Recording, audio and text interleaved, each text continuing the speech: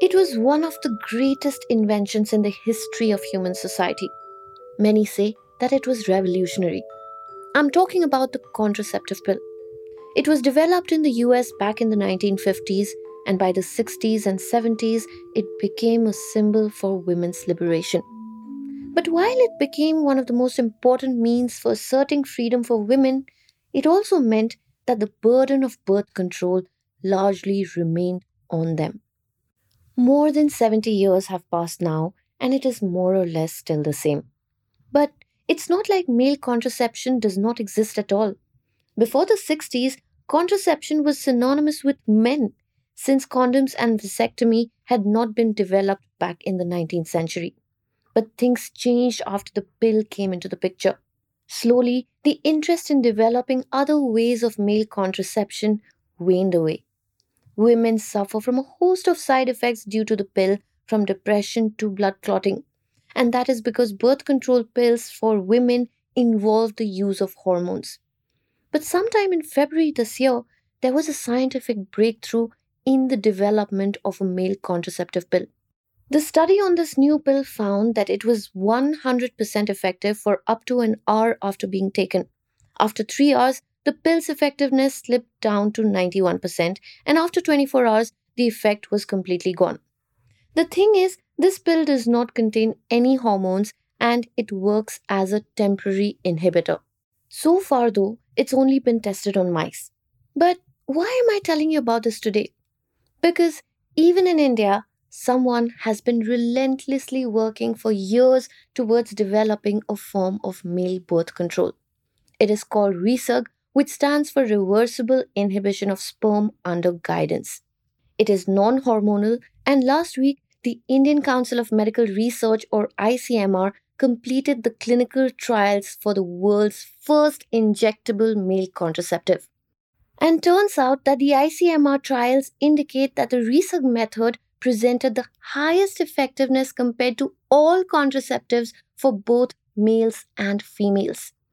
During the trials, over 300 men from different parts of India were injected with 60 mg of RESUG, and it worked. From what we know so far, RESUG is like vasectomy but without the snip. Some research suggests that RESUG is 99% effective for up to 10 years. It has also been shown to be completely reversible. Plus, it did not have any serious side effects. But why did it take so long to develop male contraception? Welcome to Daybreak, a business podcast from the Ken. I'm your host Snigdha Sharma, and I usually don't chase the news cycle. Thrice a week on Mondays, Wednesdays, and Fridays, I come to you with one business story that is worth understanding and worth your time. But today is a Tuesday, the 31st of October, and I have a bonus story for you considering how important this is.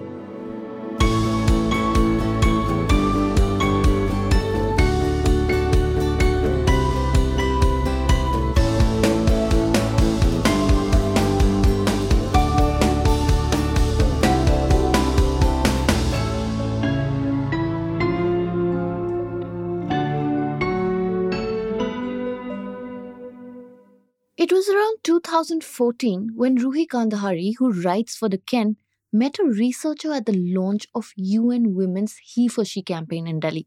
He told Ruhi that he was working with a team led by a certain professor. He described the man as a maverick, but the researcher vented to Ruhi for hours about how tough it was for them. They believed that they were doing something good and something right. The maverick that this researcher was referring to is Sujoy Guha, Professor Emeritus at IIT Kharagpur.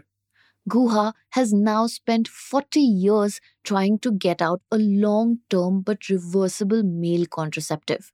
He is the one developing RESUG. 2 years later, in an interview with The Wire, Professor Guha spoke of the challenges that his project had faced. Let me read out an excerpt for you. The antagonist in RESUG's story is not the government, according to Guha, but the international pharma lobby. The government has in fact put in a lot of time and money for the clinical trials, he said. In the first place, there would be no trials without them. The questions raised about RESUG and the resultant delays have come from the National Institutes of Health in the US.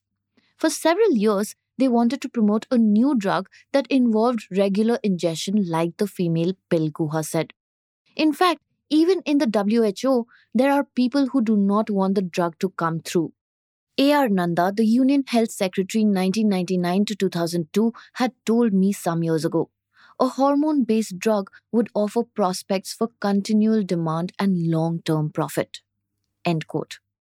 But why is Big Pharma playing the villain in what can clearly become a milestone for men and women around the world? To find out, stay tuned.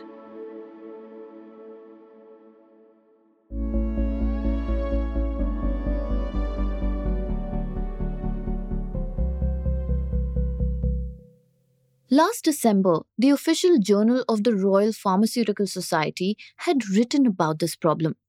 It said that the pharmaceutical industry has shown really little interest in developing male or female contraceptives for the last 2 decades.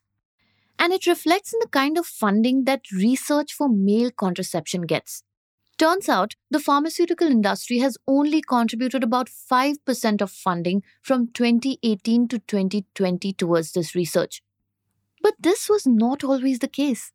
After the development of the female pill, there was work on male alternatives too. There was enough interest in the early years of the century, but through a series of mergers and acquisitions in Big Pharma, those working in the area kind of faded away. Michael Oran, the chief executive of male contraceptive startup called Epin Pharma, says that the fears about causing permanent changes in men's fertility kept the pharmaceutical industry away. Medicinal chemist Gunda George from the University of Minnesota points out to the larger problem. She talks about how pharmaceutical companies are largely run by men. Misconceptions and lack of demand has kept Big Pharma away from developing male contraceptives for decades. It was only in 2019 when Resuck finally went for large-scale clinical trials. Ruhi wrote about this in her newsletter recently, and she says that Guha faced a lot of challenges not just because of the international pharma lobby. It was also because of the overarching lack of interest in the development of male contraceptives around the world. Most pharma companies and governments, until recently, have only been interested in widening the choice of contraceptives for women. In fact, there have been no new male birth control methods coming to the market since the 1980s. But like I told you earlier, this perception is changing. And the question, what about men, is getting louder. Even the Royal Pharmaceutical Society journal article that I mentioned earlier argues that investment trends are now going to shift back towards male contraception again. More on this in the next segment.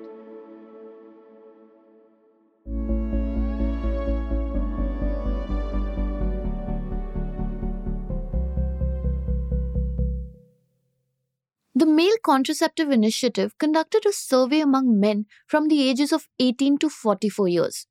And the results show that there is actually a demand for a variety of male contraceptives. According to the survey, and here are some numbers, so you might want to pay extra attention, 60% of men said that they would like to take responsibility for birth control as a key reason for wanting a new male method. 80% said that they would prefer a non-hormonal method. And 38% said that they would prefer a hormonal method of male birth control. 89% also said that they wanted a reversible contraceptive method. And 80% said that it is important to have a contraceptive method that also protects men against sexually transmitted infections. In India, the good news is that overall, contraception use has seen an increase in recent times. But contraceptives for females are still the most dominant. So while the development of Resuck and the new male birth control pill are significant steps in the right direction, whether Big Pharma bets big on them remains to be seen. Until then, we women will be waiting with bated breath.